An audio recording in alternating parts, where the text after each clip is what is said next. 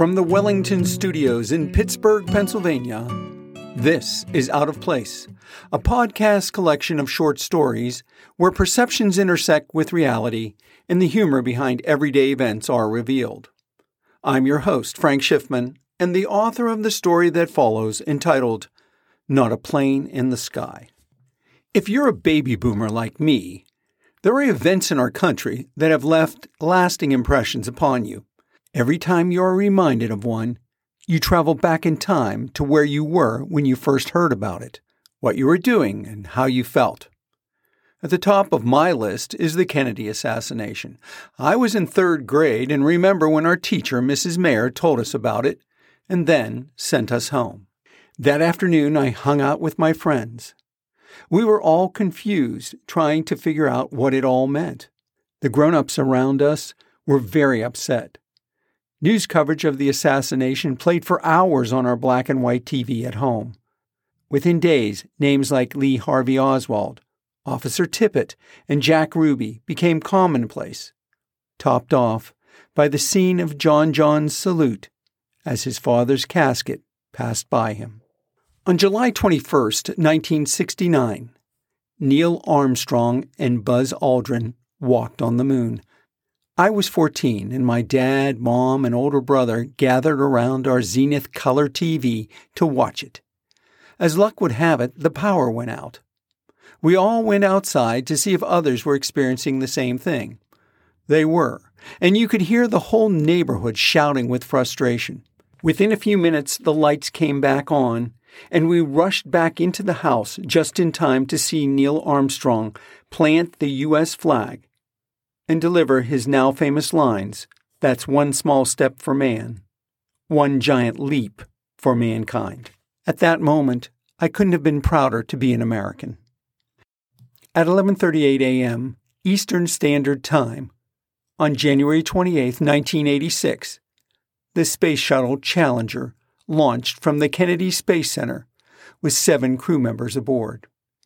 Its 6-day mission was to deploy a communications satellite, retrieve astronomy equipment that had studied Halley's Comet, and provide Christa McAuliffe, the first teacher in space, with a platform to conduct lessons that would inspire elementary school children to pursue careers in science, technology, mathematics, and engineering. 73 seconds later, at 46,000 feet above the Atlantic Ocean, Challenger experienced a catastrophic explosion that would kill all of its passengers. I was a self-employed advertising consultant working out of Jim Prokel's studios in downtown Pittsburgh. A group of us gathered in a conference room to watch the rerun. There was a ton of positive hype around Challenger's mission. The possibility of something going wrong was the last thing anyone expected. I felt profound sadness. Our nation mourned together as President Ronald Reagan delivered the following lines. The crew of the Space Shuttle Challenger honored us by the manner in which they lived their lives. We will never forget them, nor the last time we saw them this morning, as they prepared for the journey and waved goodbye and slipped the surly bonds of earth to touch the face of God. There are many other American events I could name. The assassinations of Martin Luther King and Robert F. Kennedy. The shooting of Alison Krauss by a National Guardsman at Kent State during a Vietnam War protest on campus. Steve Jobs, in his introduction of the Macintosh computer, immortalized in the 1984 Super Bowl hammer throw commercial. These are but just a few examples that have helped define my generation. However, one event stands alone for the profound and direct impact it had and continues to have on all of our lives. It has challenged our thinking. It has changed the way we travel. And it has served as a reminder that we ought not take for granted the freedoms we enjoy. This podcast, entitled Not a Plane in the Sky, is about that event and what happened to me. By the time you finish listening to it, I think you will agree that it is out of place. Part 1. Butt naked. I folded up the serving tray in front of me, put my laptop in its case, leaned back and closed my eyes. 30 minutes later, I was wakened by a jostling motion as my plane's wheels connected with the concrete below them. Ladies and gentlemen, U.S. Air would like to be the first to welcome you to Las Vegas, where the local time is 10:40 p.m. and the temperature is 72 degrees Fahrenheit. Please remain seated with your seatbelts fastened until this aircraft has come to a complete stop at the gate and the pilot has signaled that it is safe for you to stand. On behalf of Captain Monroe and this U.S. Air crew, we want to thank you for flying with us. Enjoy your stay in Las Vegas. Despite 14 years of flying, there was always something that prevented me from sleeping on a plane, and I came to accept it. Once a month, I flew from Pittsburgh to visit my customers on the West Coast. It became a well-honed routine. At 30,000 feet, I flipped up my laptop and began working. Bathroom breaks and meal service were the only things to break my concentration. Had I not jumped at the chance to move from an advertising career into sales, my world would have been much smaller. The combination of skills I brought to my sales job made me unique among my peers.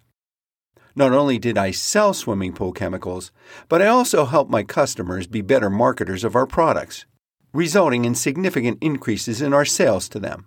My success in both categories earned me the additional title of Market Development Manager, which meant that I had a seat at the table whenever new product forms or packaging were being fleshed out. That was the case on this particular night as I landed in Las Vegas to attend the 2001 PAC Expo trade show to be held at the Sands Expo and Convention Center. Slumped and asleep in a window seat to my right was Rick Ferguson, technical manager of our business. There were two things you could count on when traveling with Rick.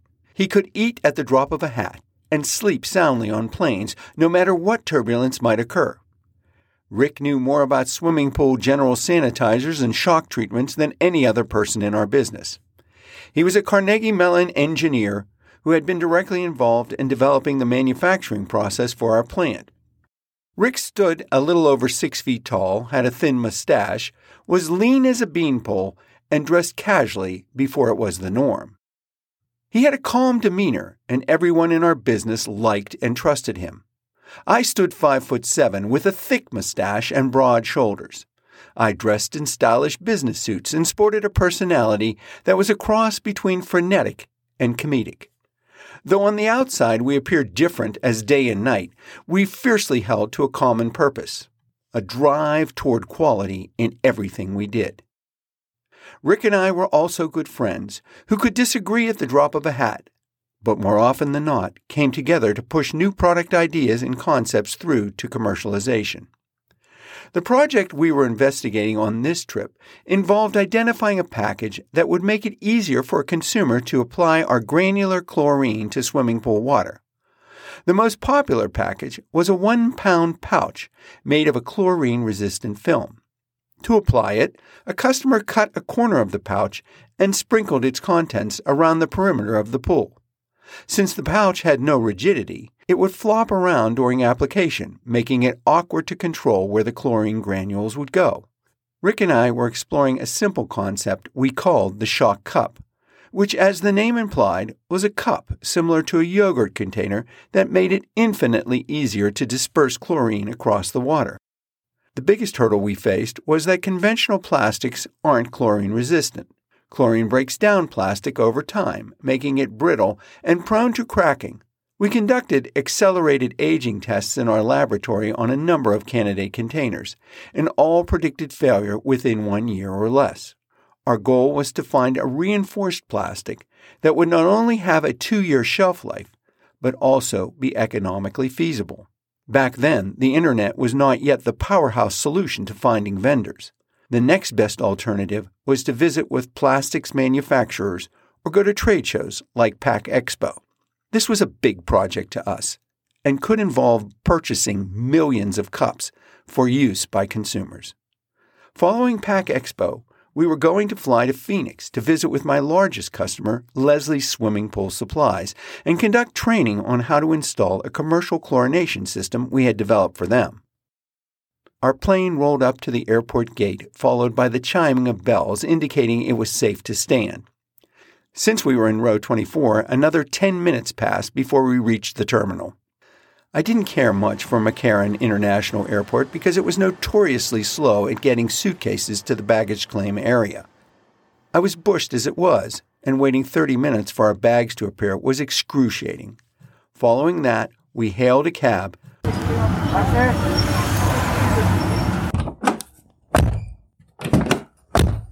So where you guys headed? Caesar's Palace, please. We arrived at Caesar's Palace about 11:30 p.m. The massive and brightly illuminated driveway at Caesar's did its best to trick my eyes into thinking it was daylight, but my body would have none of it. Rick and I went through the revolving doors and headed straight for the front desk. To our surprise, we weren't the only ones checking in. Stanchions with wine-colored rope between them guided us to our place in line behind a dozen other guests. I stared at the giant painting of a chariot that was directly behind the desk before looking around the lobby itself. Beyond it was the main casino, where the sound of slot machines filled the air. When it was our turn, Rick and I pulled out our reservations and handed them to the man behind the desk. He typed our information into the computer and then said, "Mr. Schiffman? Mr. Ferguson? Welcome to Caesar's Palace. We have your reservations, but the rooms are not quite ready. Please check back with us in about 45 minutes. Rick instantly read the expression on my face and decided this wasn't going to be a conversation he wanted to be a part of. He had traveled enough with me to know that rationality could quickly melt away whenever I was tired. Frank, I'll just wait over there. As Rick walked away, I looked back at the gentleman behind the counter, locking eyes, and said, "You mean to tell me you don't have 2 rooms available anywhere in this gigantic hotel at 11:50 p.m.? That just doesn't sound right." I'm afraid so, Mr. Schiffman. With the Pack Expo in town, the hotel is completely booked. Look, Bob. I prefer Robert, if you don't mind. Okay, Robert. I don't mean to be difficult, but my colleague and I have been on a plane for 5 hours since leaving Pittsburgh, and that's exhausting enough.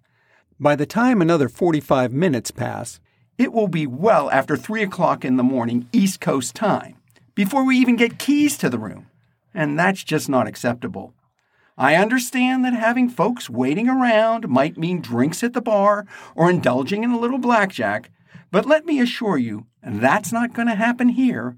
So how about you check your computer again and find us 2 rooms, and we'll be on our way.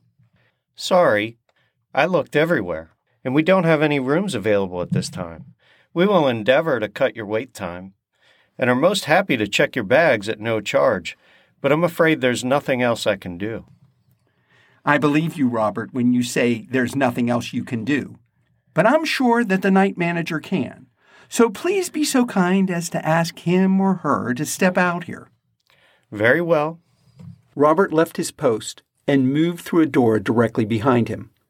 Within a few seconds, the door opened slightly, and I could see Robert and another well-dressed man talking through the narrow divide before it closed again. Then he and his manager emerged. Good evening, Mr. Schiffman. My name is William Rodriguez. I'm the hotel's night manager. Robert here has informed me about your displeasure over our wait time. It is an extremely busy night as Pack Expo is in town. We understand your frustration entirely. Since we don't have rooms available at this time, I have authorized for you and Mr. Ferguson to stay the night in our presidential suite. Mr. Rodriguez, I really appreciate your help. However, we'll be staying for 2 nights with you. So if you could extend the suite for an additional night, we'll be done here. Mr. Schiffman, 1 night is all I can do. Tomorrow morning, your rooms will be ready, and all you need to do is come down to the front desk and pick up the keys. Look, Mr. Rodriguez, you might think that it's a big deal to stay at the presidential suite in Caesar's Palace. But to us, it's really not that big of a deal. We'll go to the suite, sleep, and then we'll leave in the morning. It's just a bigger room. But what I hear you saying is, stay one night, and we'll inconvenience you in the morning and have you pack up and move once again. Let me assure you, Mr. Schiffman, that the presidential suite at Caesars is a big deal. Mr. Conrad Hilton himself stays in the suite whenever he visits. If it's acceptable enough for him, I think you'll find it more than accommodating for one night. All right, throw in 2 breakfasts and we'll be on our way. At that point, Rodriguez should have asked me to take our business elsewhere, but instead he laughed and agreed to 2 breakfasts before telling Robert to check us in and fill out breakfast vouchers. With keys and vouchers in hand, I waved Rick over. Now what, Frank? Do we have rooms or not? Do we have rooms? Actually, we've got a suite, but only for the night. I tried like hell to keep the suite for 2 nights, but the manager wouldn't budge, so I had him throw in 2 breakfasts. Rick and I got onto an elevator set aside from all the others. I slipped our key into a special slot that lit up the 20th floor button. When the doors opened, we walked out into what felt like a cavernous hallway. Neither of us had ever seen anything like it. There were very few doors in either direction. We found the double-doored presidential suite and I unlocked it. A moment later, we walked into the most opulent surroundings imaginable. The ceiling was at least 15 feet high, and the main room was filled with furniture and paintings fit for a king. Floor-to-ceiling windows lined the opposite wall. There was a full kitchen, bar, dining room, pool table, couches, and luxurious carpeting intermixed with hardwood floors. The bedrooms were located on each end of the living room. Both had a massive bathroom, hot tub, sitting area, and an elevated king bed, adorned with a gold monogram duvet cover and ornate headboard. I looked over at Rick and said, I guess this will do.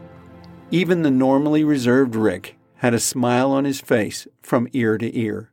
We took a few minutes to review what time we would head down to breakfast in the morning before going over to the show at the Sands Convention Center. We decided on 7:30 and went to our rooms.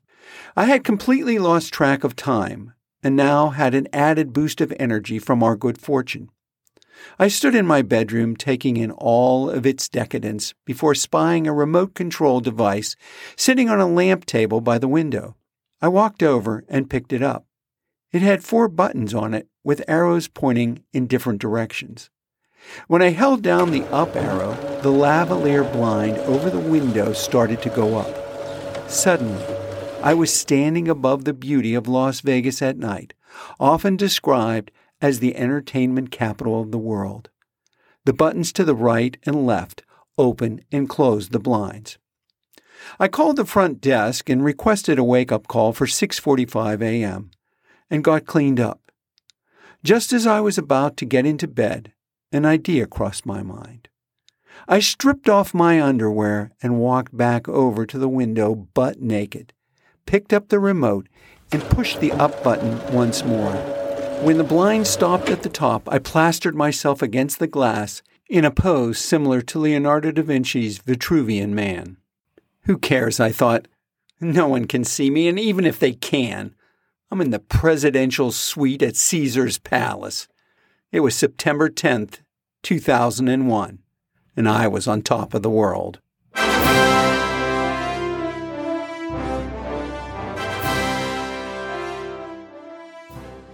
Part 2, September 11th, 2001.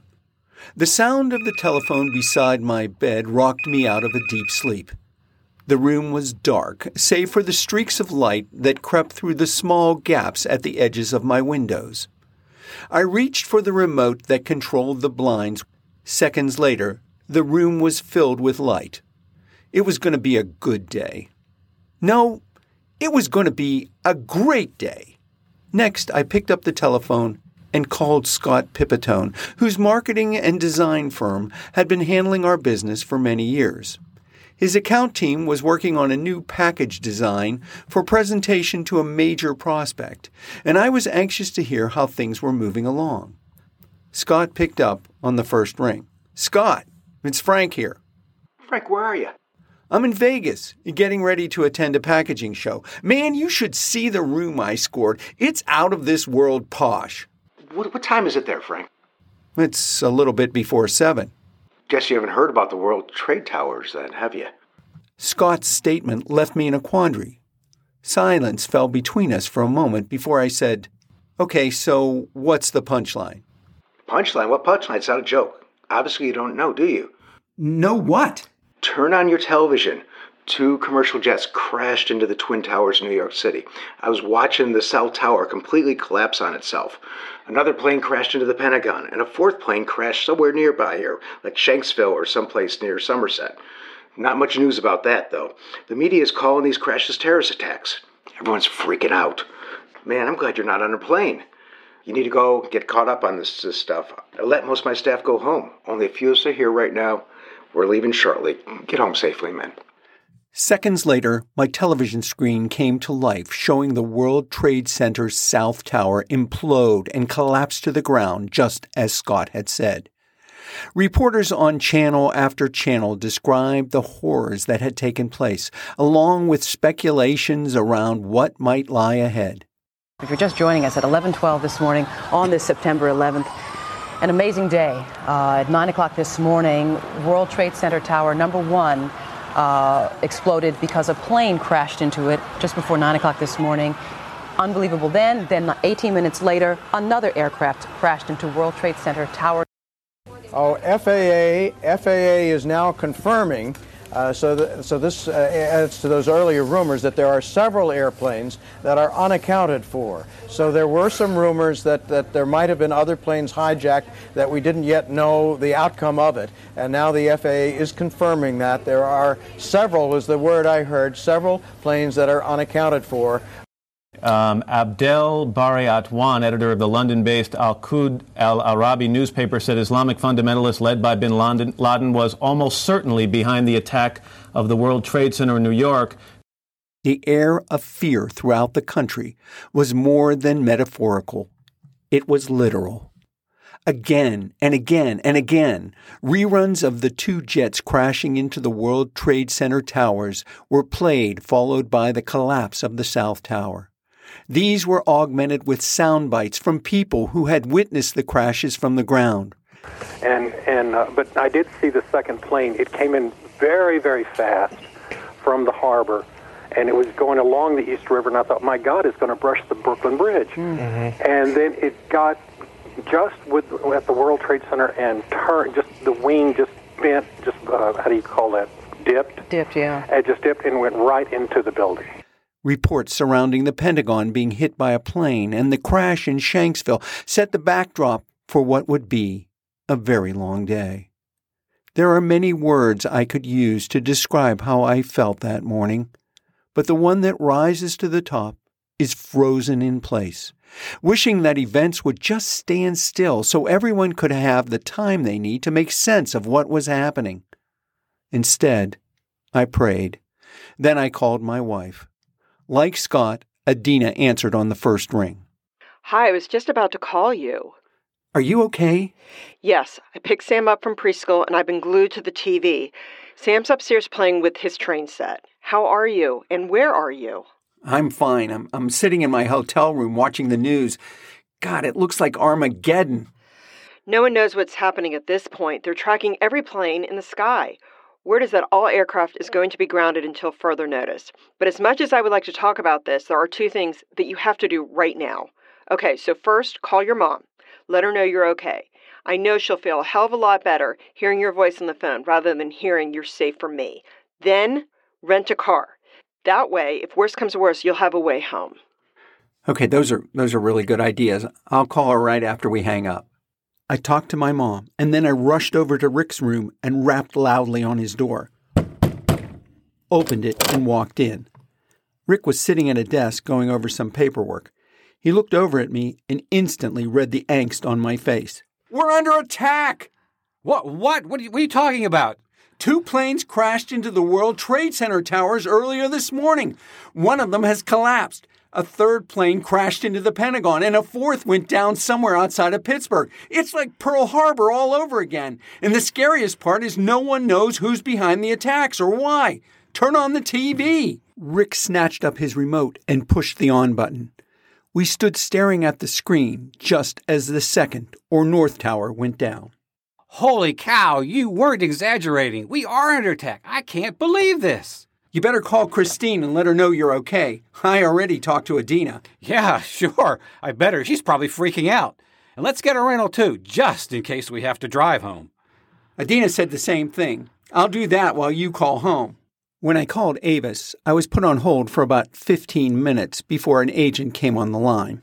Good morning, Avis representative Ann Thomas. How may I help you? Yes, this is Frank Schiffman with PPG Industries. Do you have any cars available for tomorrow that I can rent and drive to Pittsburgh, Pennsylvania? Give me a moment to check. I could hear the sound of her keyboard as Ann searched her records. With each stroke, I became more anxious. Surely a ton of travelers are calling for cars, I thought. I just hope I'm not too late. We do have some, but because of the current situation, I can only offer you one of two of our smaller cars, a Chevrolet Cavalier or a Nissan Sentra. Well, I'll tell you what, Ann, I'm glad you have any. I'll take the Cavalier, please, but what happens when I get it to Pittsburgh? It won't be coming back. Don't worry about that. Given the circumstances, Avis is waiving all extra charges. One-way rentals are happening everywhere. Once I had the confirmation number, I returned to Rick's room. I wonder if they're even going to open the show today. Suppose we'll find out soon enough. Well, might as well grab breakfast. Then we can figure out what to do next. An eerie quiet enveloped us as we stepped off the elevator and walked toward the main lobby. I could hear the sound of a few slot machines, but the people we passed weren't talking. They were whispering as though the very sound of their own voices would set off an alarm. We walked through the casino to the restaurant for which we had vouchers from the night before. 3 television sets above the bar were turned to different stations. We sat at a table nearby. President Bush had addressed the nation about the attacks earlier in the morning, but it was the first time Rick and I listened to his remarks. Today we've had a national tragedy. 2 airplanes have crashed into the World Trade Center in an apparent terrorist attack on our country. I have spoken to the Vice President, to the Governor of New York, to the Director of the FBI, and have ordered that the full resources of the federal government go to help the victims and their families and to conduct a full-scale investigation to hunt down and to find those folks who committed this act. Terrorism against our nation will not stand. We also learned that the White House and Capitol personnel had been evacuated and all U.S. airports were being shut down. There was an ongoing scramble to identify remaining aircraft in the U.S. skies, as well as those coming in from countries outside of the U.S. Las Vegas and Los Angeles were on high alert. It was now 8:15 a.m. West Coast time. Rick slipped away from the table to see if Pack Expo would be open. Once again, I felt frozen in place, wondering what to do next. Get cash, and plenty of it, I thought. If credit card processing goes down, we'll be screwed. Just as soon as Rick returned and told me that the show would be open, I left a tip and we went into the casino looking for the nearest cash machine. Back then, the maximum amount you could take out at one time was $100, with a maximum of $300 per day. So I stood in front of the machine, taking out my bank card and reinserting it until I hit the maximum. I planned to return the next morning and get another $300. We went to the front desk to explain that we would be going to the show and asked if our rooms were ready. The check-in person told us that we could keep the room until 4 p.m. They would call us when it was time to move. With that settled, we decided to go back up to the suite for an hour to shower, change, and continue monitoring the news. Then we'd walk over to the convention hall, which was a little over a mile away. The streets were filled with people as we made our way to the show. Once again, Everyone was whispering. I can't say for sure, but we probably were too. I kept asking myself why we were even bothering to go. We weren't exactly in the right frame of mind to discuss business, and who knew if the vendors would be any better? Yet, what else was there to do? Sitting in our suite watching news all day would only serve to heighten our fears and anxieties. If for only a few hours, Rick and I could go to PAC Expo and try to accomplish something other than fall prey to events over which we had no control. It was quiet and eerie and unsettling inside the convention center as well, despite having several thousand attendees moving through the aisles. People had come to PAC Expo from all over the country and outside of the U.S. in search of products and services unique to their businesses. However, on this day, all were kindred spirits, looking for answers to two questions that could not be found on this or any other show floor. Why did this happen, and who was responsible for it? Rick opened the trade show booklet and began mapping out a route to the vendors with whom we wanted to visit. Aside from potential suppliers for our Shock Cup project, we had planned to spend time investigating pail suppliers, label options, film for pouching, and tolling operators. We also were on the hunt for packaging innovations and configurations that could help us more efficiently cut costs. At every third or fourth booth, small groups of people stood around a rental TV set atop display shelves that otherwise would have been used to showcase products. Each time videos of the towers collapsing, smoke billowing from the west side of the Pentagon, and plumes of smoke rising in the air from the crash site in Shanksville, Pennsylvania crossed the screen, the heads of those watching moved from side to side. For the next 2 hours, we walked the floor and gathered information. The same scenario played out each time we stopped. Everyone with whom we talked speculated on what was happening to our country, who might be behind the attacks, and how we should respond. Once we find out what sons of bitches did this, we should bomb the shit out of them. I can tell you this, it's probably some Middle Eastern terror group like Al-Qaeda. Those mullahs are always calling for jihad against America. I have no idea why anyone would want to do something like this. The U.S. is the leader of the free world, aren't we?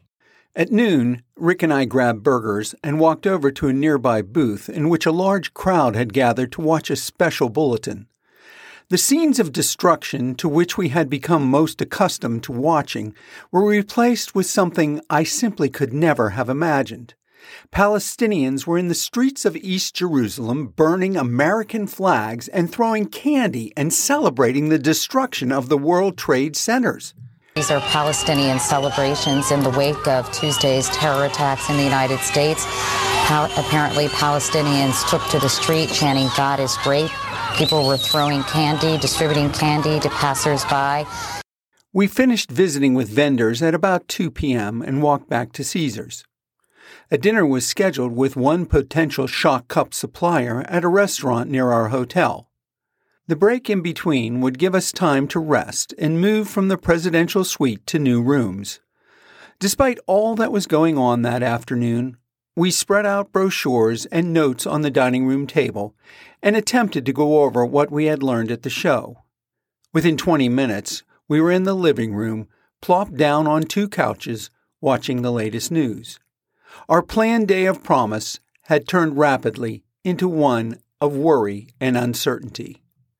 We made calls to our family and close friends. Then Rick received a call from our general manager who informed him that PPG had set up a special corporate hotline to track all employees like us who were caught away from home. We were to check in daily with them and provide information on how we were feeling and our plans for getting home. The team would handle all hotel arrangements we might require. The suite phone rang at 4 p.m. Our rooms were ready. I took one final look around, knowing that staying in such opulent surroundings again wasn't likely in my future. With bags in hand, Rick and I walked out of the presidential suite. Our stay here would soon become a memory, forever linked to a catastrophic event in American history. That evening, we crossed a footbridge connecting Caesar's Palace with Bellagio for dinner with a plastic container manufacturer we met at the show. The bridge was packed with people, which slowed the pace to get across it. Everyone moved in semi-silence, as if respecting the solemnity of the day. Next to me was an American Airlines pilot who looked as though he was about to cry. I said to him that it must be a really tough day for you. He told me that he knew one of the pilots on the plane that flew into the Pentagon. What were the odds? But then again, they say there are only 6 degrees of separation between people. All day long, we had been watching pictures of the plane crashes in New York, Washington, D.C., and Pennsylvania. But there was something surreal about them. This pilot's statement took the crashes off the screen and put the victims front and center. There were 4 of us at dinner, and for an hour and a half we talked about the day's events and explored a few options to develop a shock cup. Having been immersed in bad news all day long, the product development discussion served as a temporary distraction from our own consternations. Then an angel appeared in the form of a beautiful bride, all in white, who walked past our table and into a private dining room. All eyes in the restaurant suddenly were upon her. She was simply breathtaking. Her presence was a stark reminder to me that no matter what, life must go on. Part 3. Road Warriors. News concerning when the airlines would be operational kept changing throughout the evening. By the time we were ready to turn in, it was clear that all flights would remain grounded for some time. Driving home was no longer an option. It was a necessity. I called my customer at Leslie's and told him that we wouldn't be able to come to Phoenix for obvious reasons. He asked if we might be able to stop in Flagstaff and train some of his folks along the way home. It seemed doable, so I agreed. Rick outlined a route that would take us from Las Vegas to Flagstaff and then on to Amarillo, Texas, where we would spend the night. Total drive time was just shy of 13 hours to Amarillo. It was a very ambitious goal, but with 2 drivers, we felt we could do it. All that remained was to call headquarters and inform them of our plans. We hailed a cab to the Avis pickup location and got there at 7 a.m. on Wednesday morning. There wasn't a large crowd, and we were able to quickly get our car. 2 miles down the road, we discovered that the air conditioning wasn't working. I was getting frustrated, while Rick was his usual calm self. Oh boy, just our luck. We have everything all set, and now this. I doubt they'll have another rental car to give us. I can't imagine driving all the way across the country without air. Before you freak out, let me take a look. It could be something as simple as a fuse. I pulled the car over and got out. Rick crawled under the dash, and in less than 2 minutes, he was done. He turned the car on, and the air was working. So what'd you do? I said. I swapped the rear window defogger fuse for the air conditioning fuse. We certainly won't be needing to defrost windows. Now, let's get going. The route we planned would give us an opportunity to stop and see the Hoover Dam. Neither of us had ever seen it before. But when we got close, the main road was closed. We suspected because the authorities viewed the Hoover Dam as a potential terrorist target. That meant we had to detour around it, adding close to another hour of drive time. When we were 30 miles outside of Flagstaff, I called the Leslie's branch to let them know we would be there soon. The manager told me they wouldn't be able to gather everyone that day and requested that we stay overnight. At that point, Rick had had enough. He wasn't crazy about doing the training to begin with and felt that I was going beyond the call of duty. Frank, if you want to stay overnight, I will drop you off. But I am going to head to Amarillo tonight. So it's your choice. I canceled the training and promised to fax the information we were planning to present to my customer, and we continued on our way. The only hint of disagreement from that point forward was when Rick wanted to listen to a Christian station while I preferred Howard Stern. We compromised on Dr. Laura. Otherwise, we tuned into the news and listened to music. The skies were cloudless and bright blue, while the roads were flat and monotonous. Neither of us realized how conscious we were to seeing planes in the sky. Now that none were there, we found ourselves looking for them. Whenever we stopped for gas or food, everyone we encountered were especially friendly and courteous. The realization that we were all in this nightmare together was apparent in a nod, a smile, or a wave. The whispered conversations that we had observed in Las Vegas continued. Just before dusk, we were treated to a beautifully lit red sky and experienced purple's majesty in the New Mexican mountain ranges around us, whose endless contours challenged the imagination. The entire area was illuminated by a vivid palette of southwest colors, from teal blue and burnt orange to tans and greens. It felt as though we were driving through a painting. At 11:30 p.m. local time, we arrived at our hotel. On Thursday, our route took us through Oklahoma City, where we stopped at an Office Depot to fax the training presentation to my customer. We decided to drive to the site where the John Murrah Federal Building was bombed by domestic terrorists just 6 years prior. Then we were off to Indianapolis, Indiana, where we would spend the night. Outside the Indianapolis airport that evening, we saw airplanes in the sky. However, instead of passenger planes, there were a line of UPS aircraft stretching as far as the eye could see. We watched in awe as one flight after another touched down. They signified to us that commerce was starting up once again. Friday marked the last leg of the drive. We had eaten Arby's roast beef sandwiches for lunch every day, but I told Rick that we had to go through Columbus, Ohio, and stop at Katzinger's, my favorite Jewish deli. 3 hours later, we completed our 3-day journey covering 2,200 miles, and were home in Pittsburgh. That Saturday, my wife and I celebrated our 6th wedding anniversary, one we would never forget. Epilogue. As the weeks and months went by following 9/11, a bevy of information came to light. Osama bin Laden and al-Qaeda claimed responsibility for the attacks and became enemy number one throughout the U.S. And who can forget Mohammed Atta, the ringleader behind the plane hijackings? His face appeared so many times across the media that most of us could identify him in a lineup even today. American flags were everywhere, and I remember everyone in my company wearing a flag pin on their lapel. Our country was far from divided. My wife and I took our kids to New York in the summer of 2010. Sam was 14 and Marlo 9. A visit to the rebuilding site of the World Trade Centers, the Memorial Fountains, and the 9/11 Museum were part of our plans. I was struck by how massive the area was where the former towers once stood. They and surrounding buildings occupy 16 acres. Seeing the Memorial Fountain designed by architect Michael Arad and landscape architect Peter Walker for the first time, I was moved by its simplicity and captivating beauty. From there, we visited the Memorial Museum. It was still under construction, but nevertheless provided a vivid look into the horrors that were 9/11, shown in pictures, bent iron bars, deformed fire helmets, and unclaimed personal items found among the devastation. Though our son Sam could not directly recall that day, he knew very well what 9/11 was all about.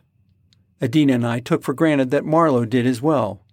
She hadn't said anything, and we were almost outside of the museum when she turned to Adina and said, "Mom, what's this all about?"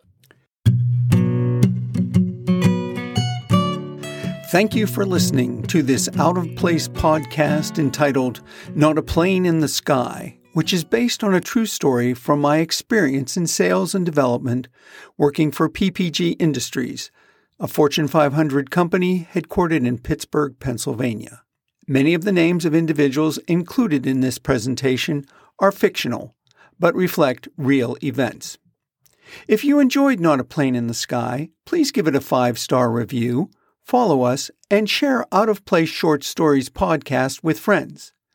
Out of Place Short Stories are available on all major podcast platforms, including Apple, Spotify, Google, and Stitcher. Not a Plane in the Sky was written and produced by me, Frank Schiffman, Pittsburgh, Pennsylvania. All rights reserved. Copyright 2023. Special thanks to the following individuals who voiced characters for this episode. John Beggy, who played Robert, the check-in clerk at Caesar's Palace. Victor Dubbs, Paula Giglio, and Ethan Russman, who all played trade show vendors. Rick Ferguson, my traveling companion, who played himself. Pedro Mays, who played Robert Rodriguez, the night manager who provided Rick and me with a presidential suite at Caesar's Palace for one night. Scott Pipitone, who played himself and was the first person to tell me about the 9/11 attacks. Adina Schiffman, my wife, who played herself. Marlo Schiffman, my daughter, who played the part of Ann Thomas, the Avis car rental representative. Christine Waller Mays, who played the role of a U.S. Air flight attendant. And Violet Regan, who played Marlo at 9 years old. Music score for opening and closing by Joshua Empire.